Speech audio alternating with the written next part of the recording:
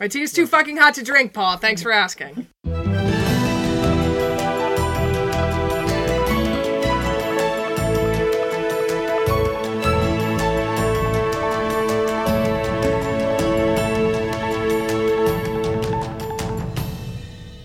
It's Friday, August 18th, 2017, and this is the Dutch News Podcast, your weekly chance to catch up with what's been going on here in the Netherlands. I'm Molly Quell, contributing editor at Dutch News and Netherlands summer weather escapee. And with me today is my fellow contributing editor at Dutch News and the country's best blogger, Gordon Derrick, and Paul Peters, civil engineering master's student and general cranky old man. Thank you, Molly. You're welcome. I'm so mad that you wouldn't come out and have a beer with me the other night, so I'm calling you a cranky old man. We should catch up with the beers. We should do that. Yeah. But Gordon had some excellent blog posts. Your interview with, or not interview, but your thing about Theo Janssen, I really liked. Oh, I saw him on the beach. He's the guy who's got the Strandbeest, the sort of giant plastic walking crabs right. that the power by the wind. That thing, yeah. Yeah, and I was up on the beach on Wednesday and I just happened to catch him there, and he was doing a little talk to a sort of little audience. So it was interesting. It's good. Is he still making new ones? He is, yeah, and he's constantly sort of improving the design. His ultimate aim is to build one that can just move completely independently, so that even after he's died, they'll carry on living, as it were. Yeah.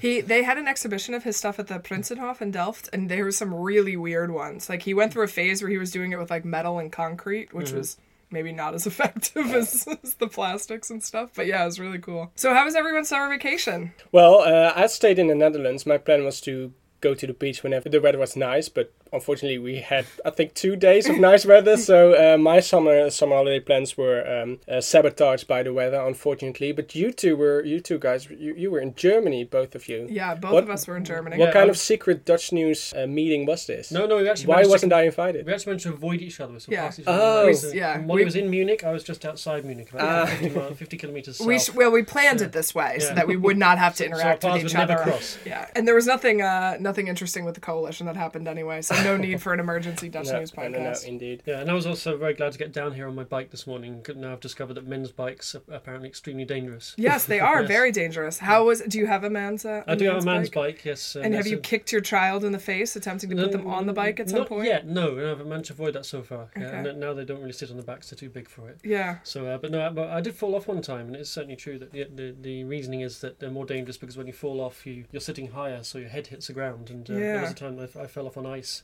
and the bike just slid underneath me. I couldn't, I just had to fall with it, basically. I couldn't get off because I had this big pole between my legs. Right. Whereas if I'd been on a women's design bike, I might be able to just step off before I hit the ground. Yeah, I don't understand why people use these men's bikes. The little U-framed Oma Feet thing is so much easier to negotiate. Really manly and tough. Look, if your masculinity is that fragile, Gordon. I'm speaking for myself here. This week, we'll tell you exactly what has been going on with the Dutch egg scandal, update you on the latest in the coalition talks, and for our discussion, we'll be doing a roundup of all the news we missed over the summer holidays. Our top story this week is the egg crisis, which began on the 31st of July when the Dutch Food Safety Board issued a warning that eggs from 7 chicken farms contained the toxic insecticide fipronil. According to the authorities, in one case there was even a direct threat to public health and safety. The Safety Board published a list of the codes printed on the eggs that should not be eaten. All 7 chicken farms turned out to have hired a company called ChickFriend, which apparently used the forbidden insecticide when combating lice. Further investigation by the Safety Board found that a total of 180 farms had hired this company and all were temporarily shut down. At the beginning of August, supermarkets decided to remove the contaminated eggs from their shelves, and some even removed all eggs as a precautionary measure. Tens of millions of eggs had to be destroyed, and according to the AD, 1.5 million hens have been slaughtered, leading to an estimated loss of 150 million euros for the industry. As the scandal developed and fipronil eggs were found all over Europe, it became clear that the Belgian Food Safety Board had already warned their Dutch counterparts about the presence of fipronil in Dutch eggs in June. But after an inspection, the Dutch Safety Board couldn't find the pesticide at the ChickFriend company. It was also reported that the Safety Board had received an anonymous tip about the use of fipronil on chicken farms in November 2016. So guys, I'm happy to see that we all survived the summer despite the dangers of eating eggs. Well, I was in Germany eating German eggs. I was eating German eggs as well. Yeah. Oh, the German eggs are fine? Seems like the German eggs are fine. So, Paul, does this mean that I can't eat cookies or cakes or pies or anything else that contains eggs? Well, yeah, the Dutch Safety Board assured us that we can all safely eat our cookies because the probability that a cookie has a too high level of fipronil is very low. But I'm sure the Safety Board is double-checking every product that contains eggs right now. It means I can't make my own cookies because there's no eggs to be found. Well, the eggs that are now in the shelves are fine. Are fine. Yeah, okay. So you can safely bake cookies, Molly. Very No pancakes. excuse. Yeah, no excuse. Next week we'll have cookies. Good. And what are the possible consequences for the Chick Friend company? The public prosecutor announced that the 2 owners of the company has been arrested earlier this week, and they will remain in custody for at least 2 more weeks. The 2 are under investigation of an economic crime rather than endangering public health. The main suspect's name, by the way, is Matthijs Ei. Of course it is. You Of cannot course make it this is. up. And this comes on top of the spokesperson's name for the poultry farm organization. Her name is Henny de Haan. Molly, can you translate that name? Yeah, it's Henny the cock or something like Yeah, that, the right? cockerel. Yeah. On a serious note, though, Parliament has been called back from their summer break, which is actually the first time this summer MPs were called back, so they had a nice and quiet summer holiday. Well, obviously MPs have a lot of questions regarding the scandal. They want to know how it's possible. The Safety Board only came into action at the end of July, when they were notified with this anonymous tip in November. The Animals Rights Party has further questions regarding the killing of 1.5 million chickens, as well as concerns about the use of toxics and pesticides in the chicken farm industry.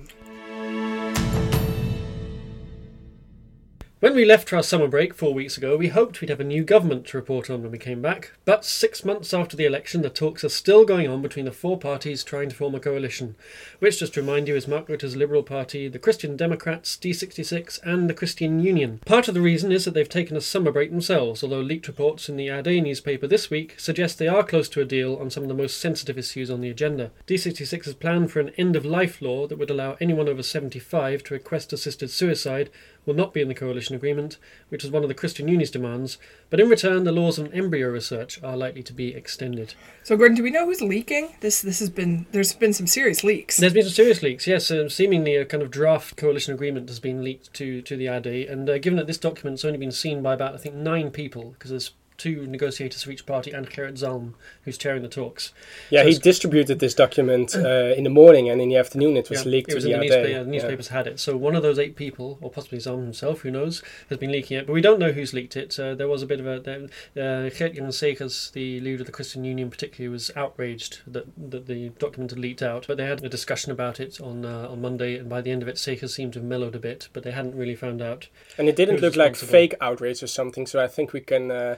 No, he seemed pissed. No, I think we can rule He was mad. I think we can rule him out. And I think the Yeah. Christian We can Union- rule him out, yeah. I think the Christian Union don't have any real motivation to leak it either. Probably one of the other 3, but they haven't found out who it was. Mark Rutte tends to prefer radio silence throughout his talks, so it was kind of striking that there was any kind of leaked news at all. But the talks are now back on track. The one thing you'd say from this leaked document is it looks as if they are very close to an agreement. So it could be one effect of this is that it really commits the 4 parties to staying together, because there's no alternative to this combination. So if anyone dropped out at this stage, it would look really bad on them. And everyone seemed fine with the agreement. I think. Nobody really criticised it in any great detail. It's been even D66 and Sester, who are the party, have obviously had to make the concessions.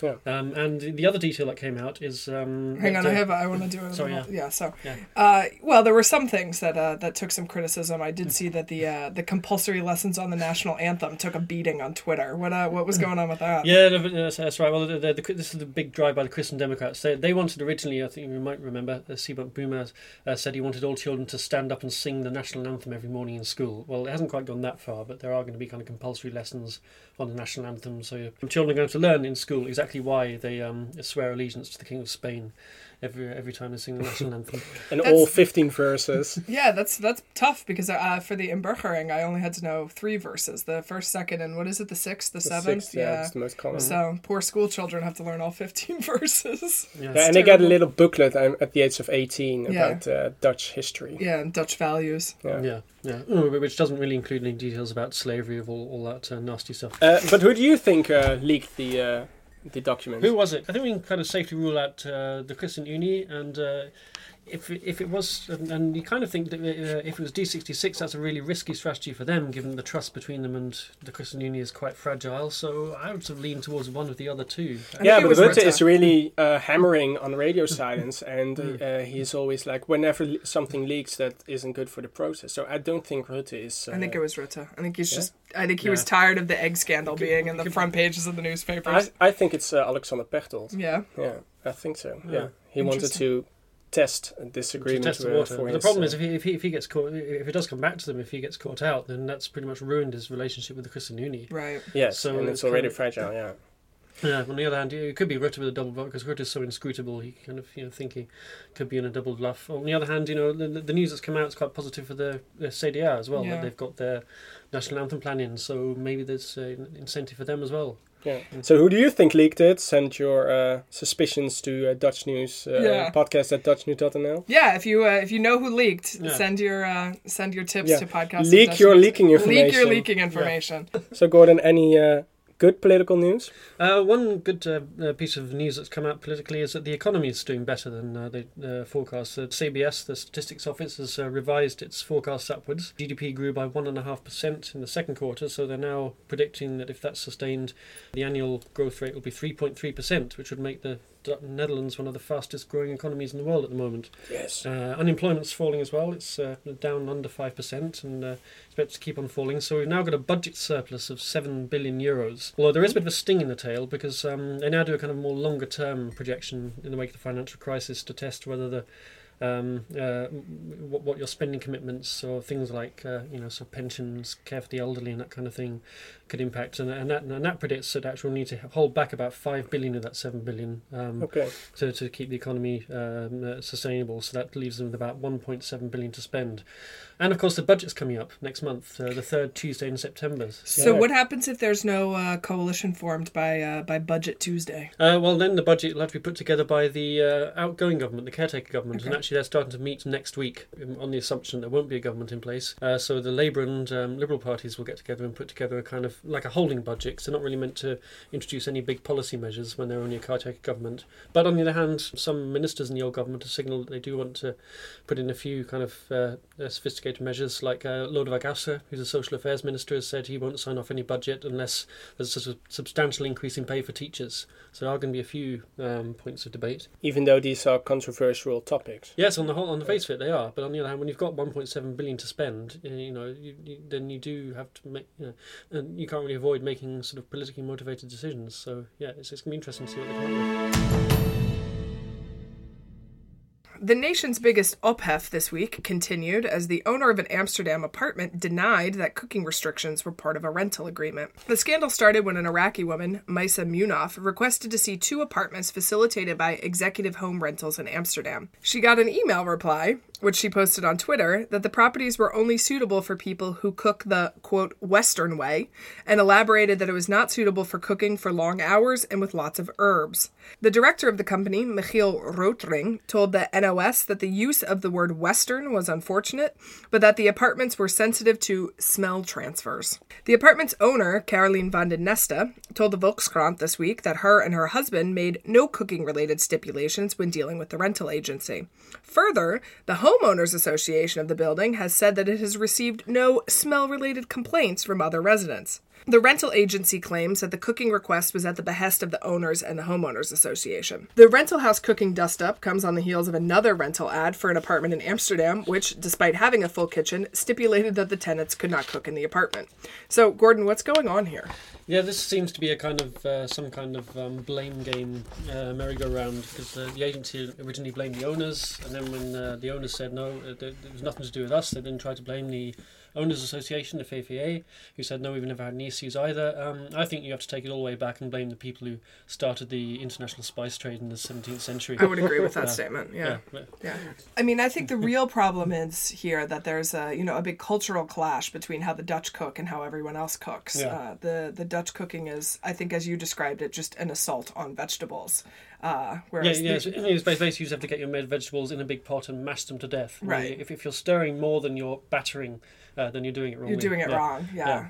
Personally, I'd be inclined to, if I moved into this property, I'd be inclined to spend the whole time cooking snout. Yeah. Which is a well-known Dutch pea soup, which you have to spend about 3 days preparing and smells of blocked drains. Right. Yeah.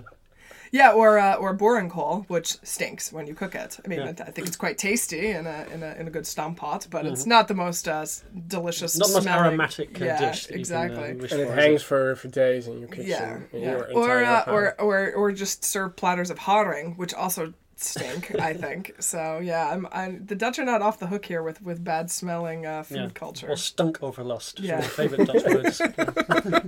It is a beautiful word. It's a great word.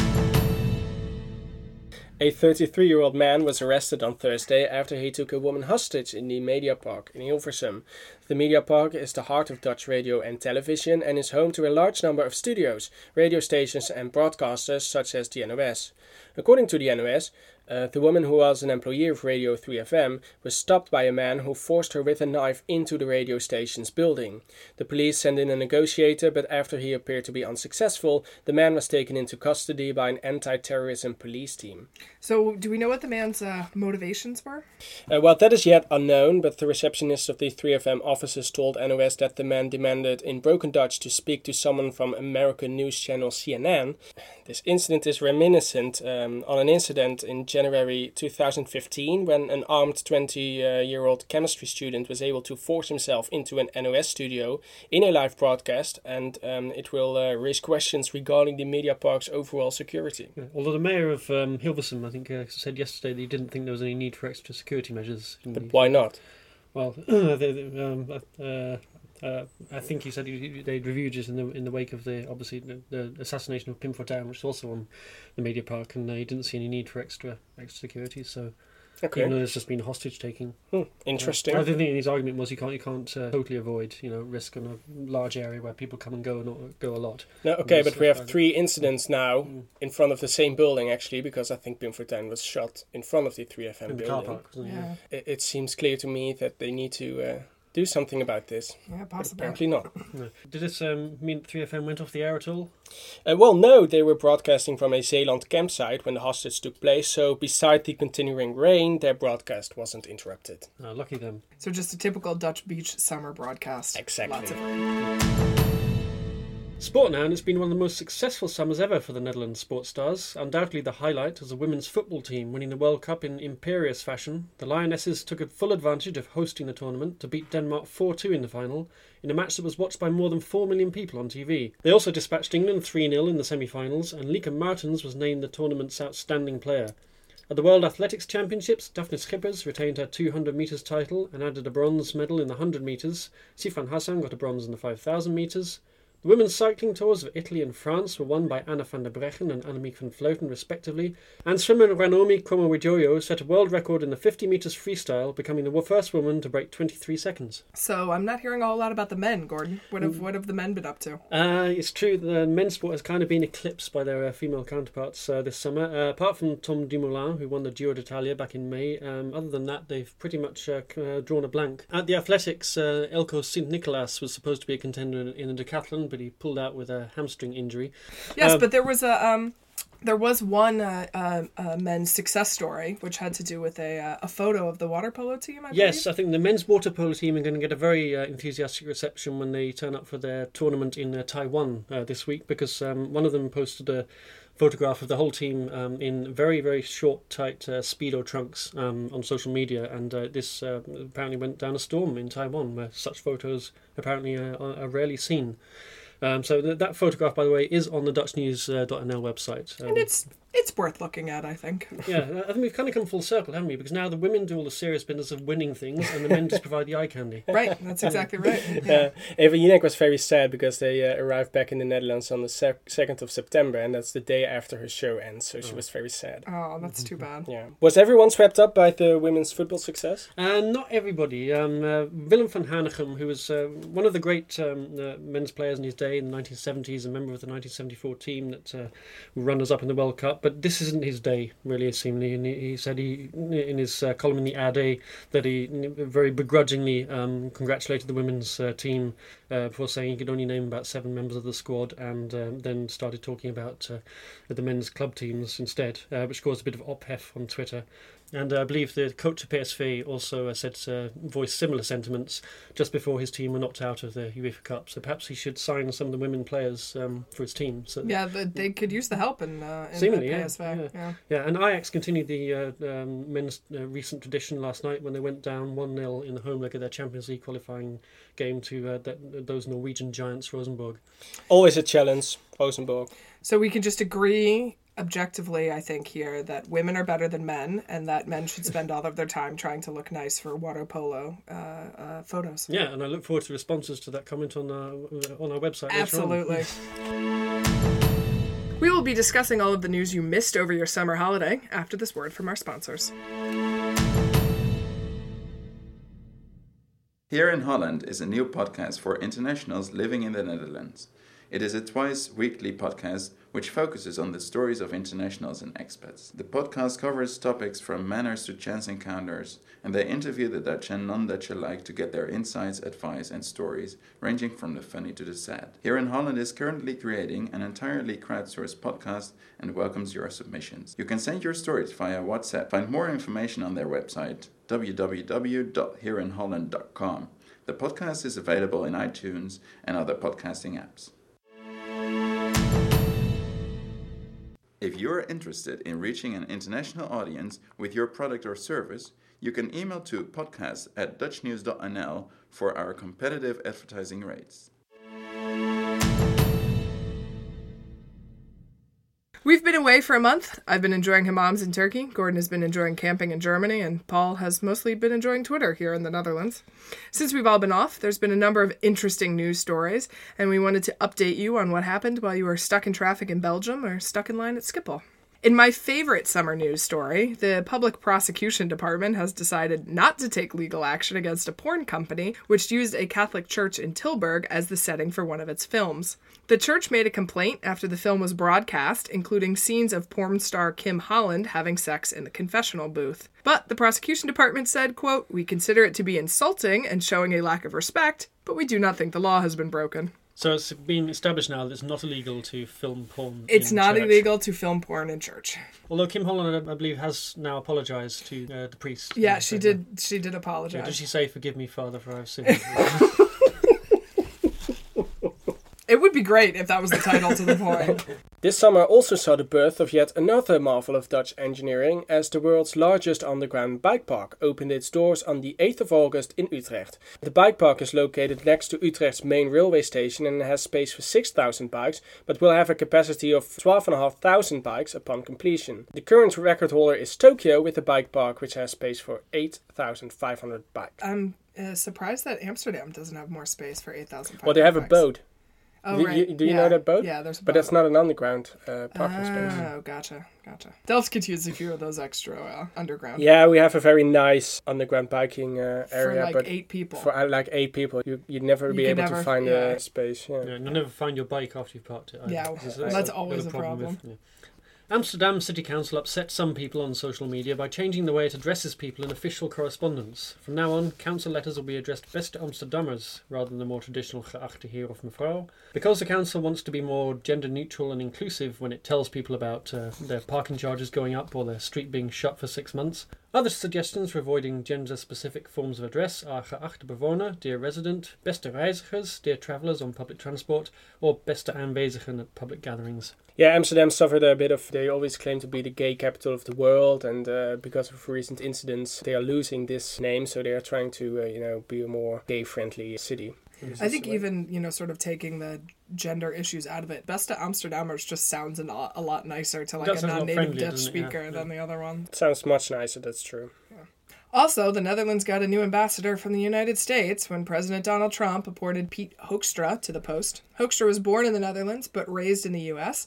and is known for his staunchly conservative views and, unsurprisingly, his opposition to Muslim immigration and Islam in general. Hoekstra contributed to a 2015 panel on immigration in Europe, in which he called Muslim immigration, quote, stealth jihad, and claimed the Netherlands is filled with no-go zones. So what particularly is this no-go zone? I think it's Lelystad. I thought it was some areas of The Hague, I was told, are no-go zones in some parts of Rotterdam. Like the Schilderswijk that I cycled through this morning. Yeah, exactly. Yeah. Did you get stoned for not... I went, and it was fine. Call it a no-go zone. Yeah, I want to pitch an article about just going to all the no-go zones and just eating some nice food and like sitting in a nice Reviewing cafe. the no-go zones. Reviewing the no-go zones, and eating food that's been cooked in a non-Western way. Right, exactly. With lots of herbs for many hours.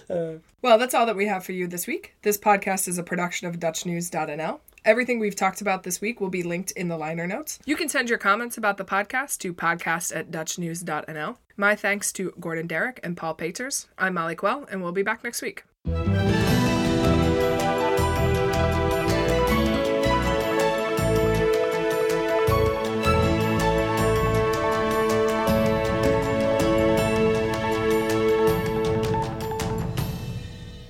That's it. It's over. The podcast is done. Turn your podcast app off.